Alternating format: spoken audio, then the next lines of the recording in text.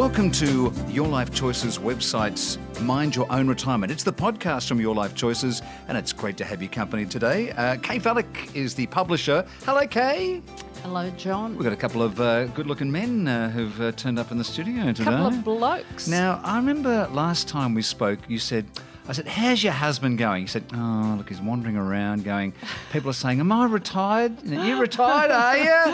And you go, no, I haven't retired. Well, I sort of have, and it's been an interesting transition time for your beloved, isn't it? Well, I think the thing is that I am working 4 days a week, and David is working on print magazines 2 days, but for the first time in 30 years, we're not in the same office. So people think, oh, he must have retired, and he Yes. hasn't at all. Well, apparently not. No. No. You know, because of obviously the lifestyle you like to keep going, he needs to keep working. But That would be impossible. And yeah. who's the other gentleman coming in? We have Jeff Patchell, who happens to be related to our webmaster Drew. A genius he is. And Jeff is a great friend in business and family friend, and he sort of retired about a year ago, but hasn't. You see, this is it, isn't it? I'm Sort of. 68 and I've... Have you retired? No. What are you doing here? Well, because I love it, and also it helps to pay the boat fees and everything else. Yes, But yes. More than that, I am, and I would be interested to know if David and Jeff feel the same way, I'm doing things that I like to do.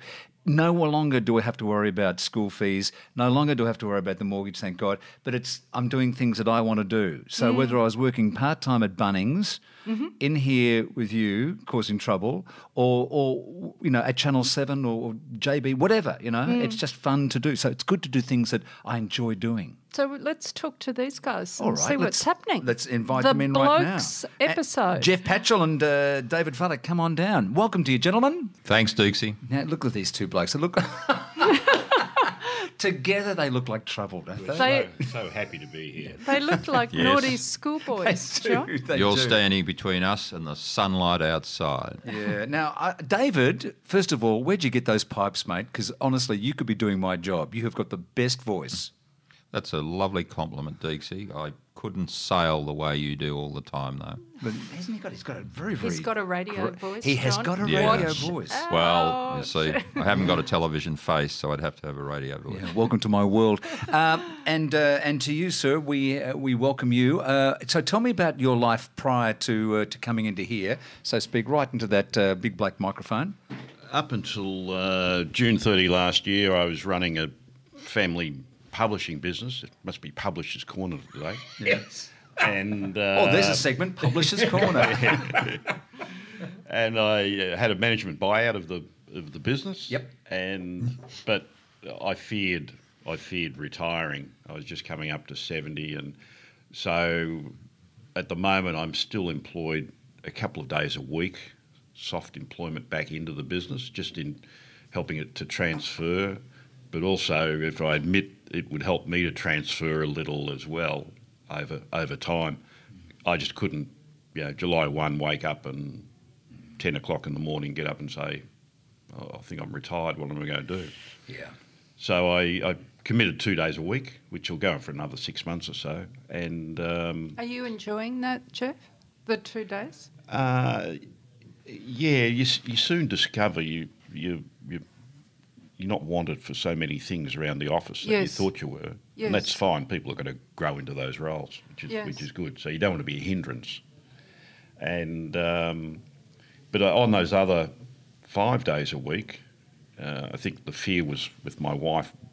Is he going to be hanging around all that time? Yeah. Well, in fact, I have, because most daylight hours since then I've spent, which got a is list, haven't you? 6 or 7 months. She's given you a list, mate. No, a real makeover of the house. So Yeah, there you are. I did all the painting over a long period There's of time. only one thing on the list, and it's painting. Yeah, really. Yeah, How so bad is that? complete repaint, and we did a kitchen update and did the whole thing.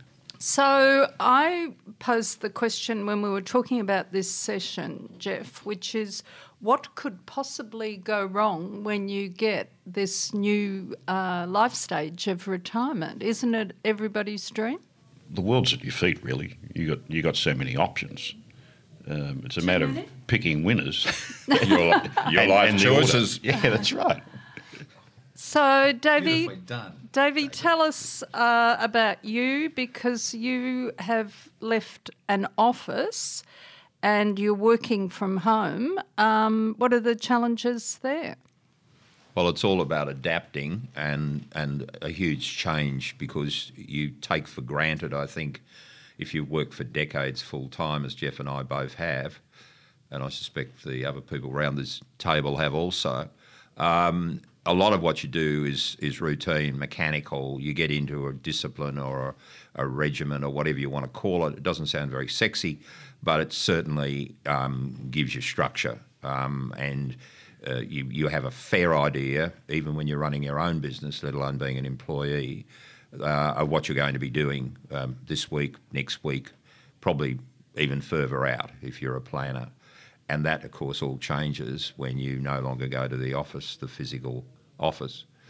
And I think the important thing is to have a lot of interest in your life. As Jeff said, the world's your oyster, it's at your feet, and there's any number of things you can do, subject to two huge caveats. One is that you've got your health, and increasingly I think we all experience the awful activity of going to people's funerals, which is sobering, particularly if they're younger than you. And the other thing, the other major caveat I think you've got to have is you've got to have a lot of serious interests, things you're quite passionate about. So I count myself fortunate to have both those. So what about the social aspect? Because for many of us, work's the glue in terms of connecting with other people. And I'm thinking here actually about single retirees. I mean, how hard do you think you've got to work to keep a network going now that you haven't got everybody sitting there waiting when you get in at 8 or 9? Yeah, I've got a few friends who have retired or semi-retired in the last 3, 4, 5 years, and some of those meet up for a coffee, or they've got some, not a regular, but a golf game or something like that. And I guess until now I've not been able to participate in those, but I'm happy that there's some networks there to do that. So you get your networks in place before you leave work. Is that the trick, do you think? Yeah, although I think I'll discover some new ones once now that I've got more free time.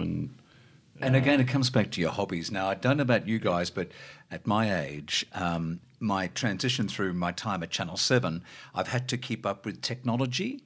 And I think if I hadn't have been in that environment, I wouldn't have a clue what to do. But how have you found keeping up with technology? Has it been because you've been in the business? Definitely. And Definitely. how are you moving forward? Because becoming more and more technologically reliant, are you keeping up with it? Time will prove the answer to that, John. But right at this moment, what about your Nokia phone you've got here? Is it? Yes. Your brick. And his royal typewriter. As we speak, I left our long-term tech man, marvellous guy, Steve, at our house. I've shown him how to let himself out without setting the dog or the alarm off. And fantastic. his assistant, Bisco, turned up just before I left. And he and the two of them are doing a serious upgrade of my computer. And who knows, when I get home later, John, it may be possible for my computer to actually speak to the printers in the front study. Wow. And that, my my friend, will be a technological breakthrough. I have been fighting printers all night. I hear what you're saying, brother. Oh, So here's the thing. David has a secret weapon. It's called Lucy. Oh, yes. darling Lucy. Number 2 daughter. Yeah. One of the things I'm technology-wise I'm going to have to come up to speed on is we've got 30 or 40 years of family photos and the whole routine there. And there's stuff on the server at the office still. It's all over the world. And one of my tasks I'm appointing myself to do in the next 6 or 9 months is try and pull it together and be a worthwhile project. That sounds like a noble ambition. I can only Good luck wish with you that too, well. by the way. Good luck with that one, mate. I think it might be time to bring in a special guest who knows a lot about blokes. Who's that? Who do you think it would be, John? I think it would be our friend from Jeff Shed. From the men's shed. Sorry, from Jeff Shed. I'm all over town. Could be. He's everywhere. Could be. Jeff's famous, but David Helmers is more famous. So David heads up Men's Sheds Executive Officer. Association. Yeah. Executive Officer. So let's have a chat. Hello, David. Oh, hello. How are you? Welcome to you, sir, the Executive Officer of the Australian Men's Shed Association. And what a great association it is. I've had personal experience of talking at a couple of the men's sheds and also know people who are involved in it as well. Say hello to Kay. Oh, hi, Kay. How are you? I'm well, David. Thanks for joining us. And I guess the top question is, what do men's sheds do? That's a very broad question, quite complex sometimes to answer. It's not all secret men's business, for starters. Blow. No goats? Yeah. No. Look, the activities of men's sheds are wide and varied. I've seen anything and everything happen in the men's shed. The general thing is woodworking and everything, but really the key point to men's sheds is that they're all about prevention of social isolation, especially in older men. Perfect. So, David, what we haven't shared with you is that we have Jeff and David on this podcast, and they've both within the last 12 months stepped back from full-time work. Mm-hmm. And we're just teasing out the social aspect of retirement, really. So what can you share some of the common concerns that men bring to the group? Social isolation is broad again. So what kind of things? Is it people who are widowers or...? Look, generally it's men who are no longer in full-time employment. Mm-hmm. Quite often, especially men from industrial manufacturing backgrounds, their workplace was very much critical part in their social world as well. So when they're out of work, they are at a higher risk of social isolation. They're not having that interaction with their mates at the workplace. And we see it a lot in retirement as well. And I think I've been saying for years, I think we do have it a bit the wrong way around here in Australia. We plan to retire from work one day, which is great and wonderful, but we never plan what we're going to retire to. We're retiring from something, so what are we going to do, once we have retired? And a lot of people fail to look at that.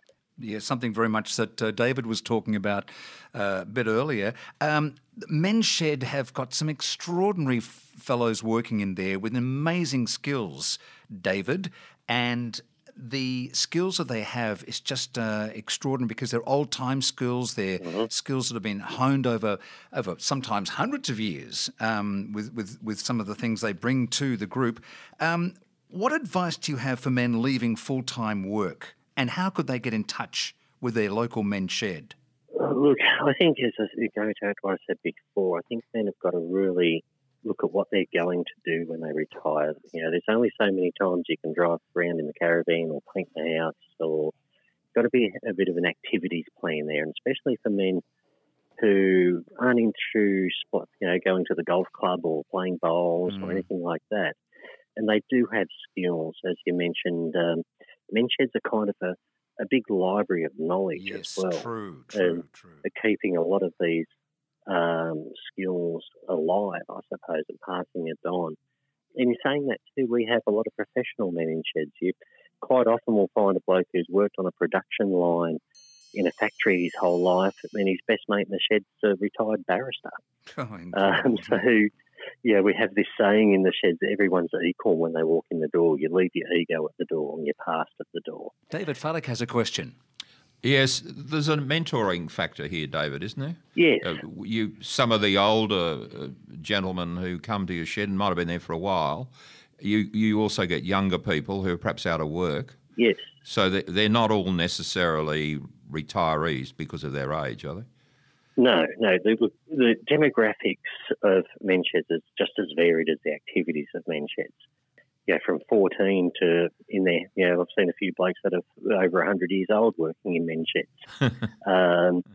So it is really broad there. But when we look at the data that we have, the average age actually works out to be 62 with most men in the sheds, which physically, I think, in a real sense, it's much higher than that. It'll be really 70. It's just because a lot of the sheds do youth mentoring programs, as you're saying, David, and that brings that average age down a lot lower. But the interesting thing is a lot of these, the sheds have been successful in this area, a lot of these youth mentoring programs aren't formalised. They're very informal. A lot of the blokes in the sheds would call them old school in the way they, in their thought and their process and their beliefs. Yeah, Jeff Patchell has a question for you as well, David. G'day, David. Yeah, Jeff. How are you? Good, mate. As you know, I've had quite a bit of exposure to the sheds over the years from a media point of view, and I was just going to say one issue that sitting in the background is underemployment of men 50 plus. Yes. That if they're only working 2 or 3 days a week, they're almost embarrassed what do they do with the rest of their time. They and can't I think all work at Bunnings. That's right. but they can if they can find a home certainly down at men's sheds, and it starts building that network for them in the future too. David, how can people find their local men's shed? Because I'm sure there's a lot of wives who would just adore their husbands to get out of their house and go and play with the shed. They do. And look, 1,087 men's sheds. Wow. Operating around Australia now. And you look, as I always like to say, to put that into perspective, there's about 90-odd more men's sheds in Australia now than there are McDonald's restaurants. Excellent. So we keep a very comprehensive database of the contact details for each men's shed around the country. So all they've got to do is jump on our website or give our number a call, and we'll put them in touch with the nearest men's shed. And quite often it is a partner or spouse calling on behalf of the man. It does suggest it. Yes, and they're ringing. The phone constantly is, I need to get Dad into a men's shed. Look, so many of us blokes just love to go and have a play in the shed and all the rest of it. And this is a place to not only interact with other people, but also do something very constructive. So it's mensshed.org.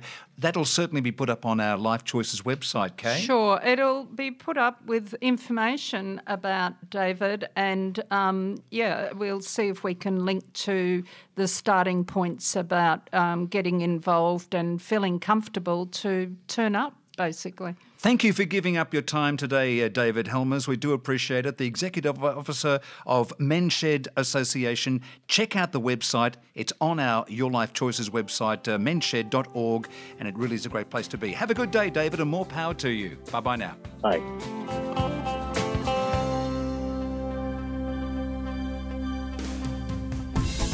Hello there. I'd like to talk to you about Your Life Choices Pension Checker.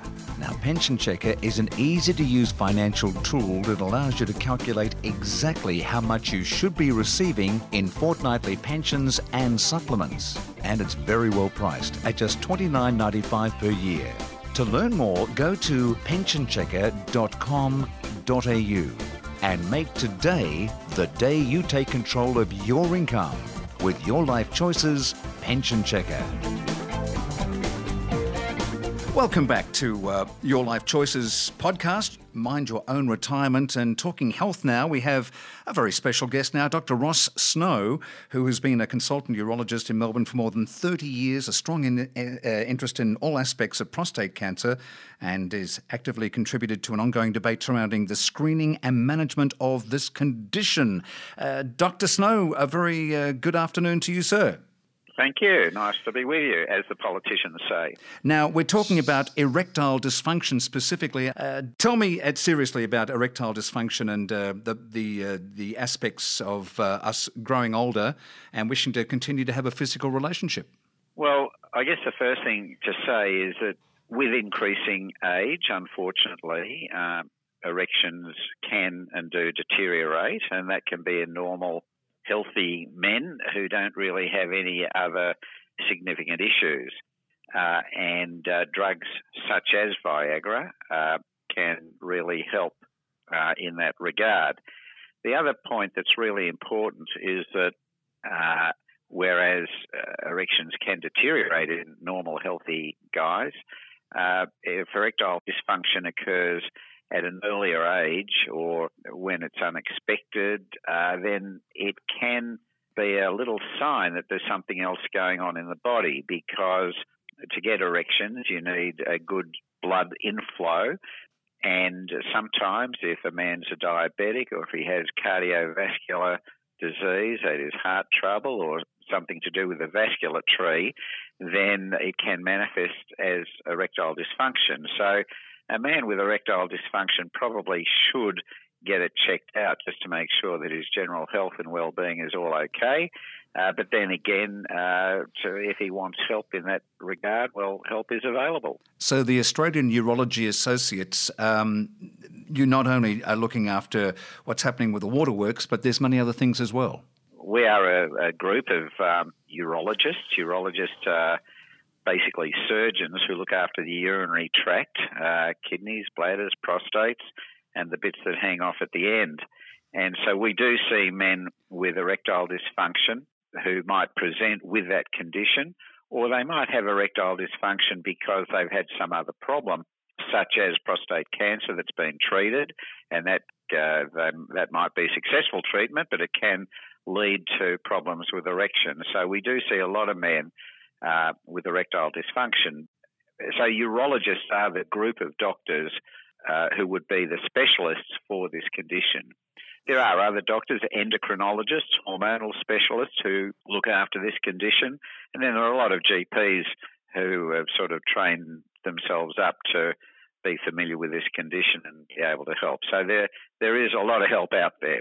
A quick question here, Dr. Ross. Yeah. How common is erectile dysfunction with men, say, aged 55 plus? Is there some kind of percentage so we can understand, She likes her statistics, this lady. I do. She loves her stats. I do. I like context.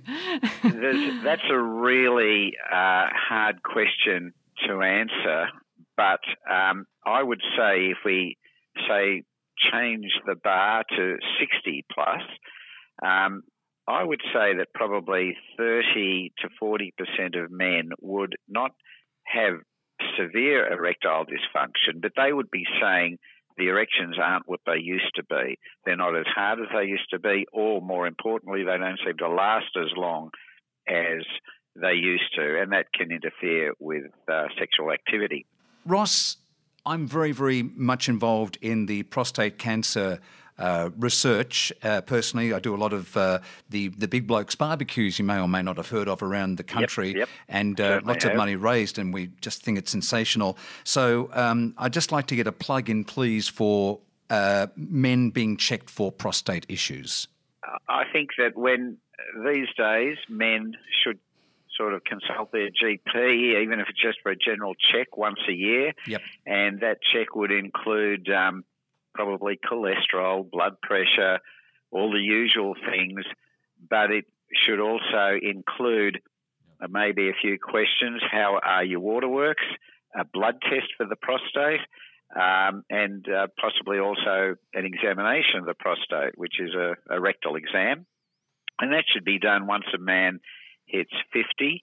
If there is a family history of prostate cancer, so dad had prostate cancer at, 60 or thereabouts, then we would recommend that men a bit younger than 50 start to get checked. But that's if your dad's had the condition. Men, your family needs you, so please do get it checked. David Fallick has a question. Dr. Ross, we've talked a lot about the checking and the testing. I'm curious to know, what are the prospects of cure is perhaps not the right word, but management. Management, thank you.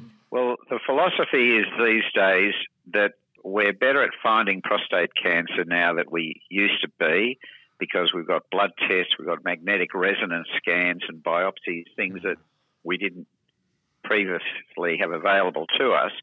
And prostate cancer is kind of a spectrum from a condition that can sit there minding its own business and not being a major threat to that man, through to being very lethal. So the idea is, at the appropriate age, get checked, and then we can define, is there malignancy there, yes or no, and we can get an idea as to how aggressive it's likely to be for that particular man. Thereafter, we would recommend treatment. Now, that treatment might be an operation to remove the prostate, it might be radiation therapy, and sometimes it might be, you know what, we're just going to watch you carefully.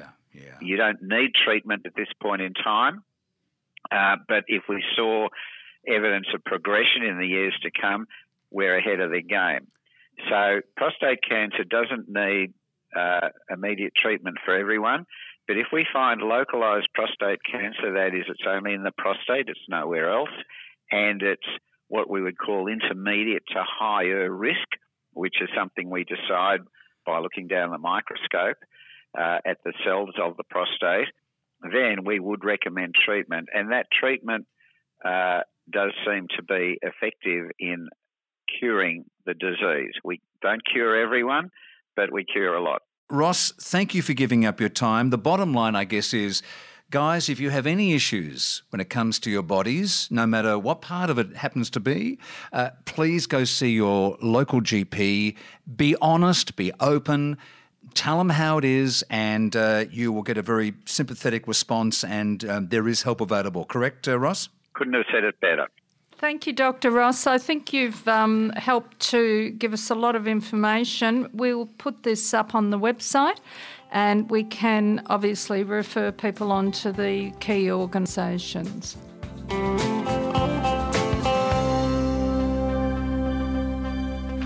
And that was a very interesting chat with Ross Snow, wasn't it? Fantastic guy. Well, I thought we had some great chats with blokes this morning. It's been a bit of a bloke day, hasn't it? I think it's important that men are heard. Well, if we're 50% of the population, though we're declining, I think. Because I go and talk to groups of in the Probus clubs, and there's always Too many women. A lot of women. But the men have got all the money and the power. A lot of the men fall off the perch earlier. Well, they should. And then the girls have got the money. Here's my home number if you need to call. No, we're not doing personal ads, John. No, but you do have a nugget to leave us with. I have a nugget because we've been talking to blokes. Mm-hmm. I decided to Google who are smarter, men or women. Women. And the answer is, in general testing, the G factor, which is general intelligence, men do seem to come up higher in that testing, and spatial ability, etc., mathematics, etc. However, the perspective is that women have been for so long underrepresented in certain types of education, and the tests are set up for a man's brain. So the jury is out, but women's brains are smaller and lighter. Sigmund Freud felt that women were less morally developed.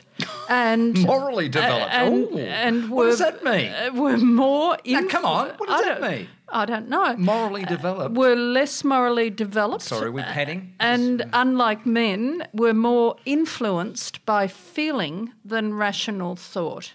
I think Sigmund should just, I'll tell you, I mean, like with my partner... I'm sort of like, right, we're going to do A, B, and C. What do you think? And she goes, well, why don't we do A, B, C, and D, and think about that? I go, oh, yeah, okay. Yeah. And then between the two, like you and David, your husband. It's a team. It's a team, and you're not right, he's not right, but somewhere in the middle is right. No, I think the nuances, I mean, because we're coming up to Valentine's Day, I say long live the differences. Hear, hear. Vive la différence. We can't keep talking because we'll be padding otherwise, so we better go. Au revoir. We'll see you next time, folks. It's Your Life Choices website. If you're not on it, then you should be. If your friends aren't, then they should be. It's free to become a member, and there is such a wonderful range of information on the Your Life Choices website. We'll see you next time for our podcast, Mind Your Own Retirement. Thanks for listening.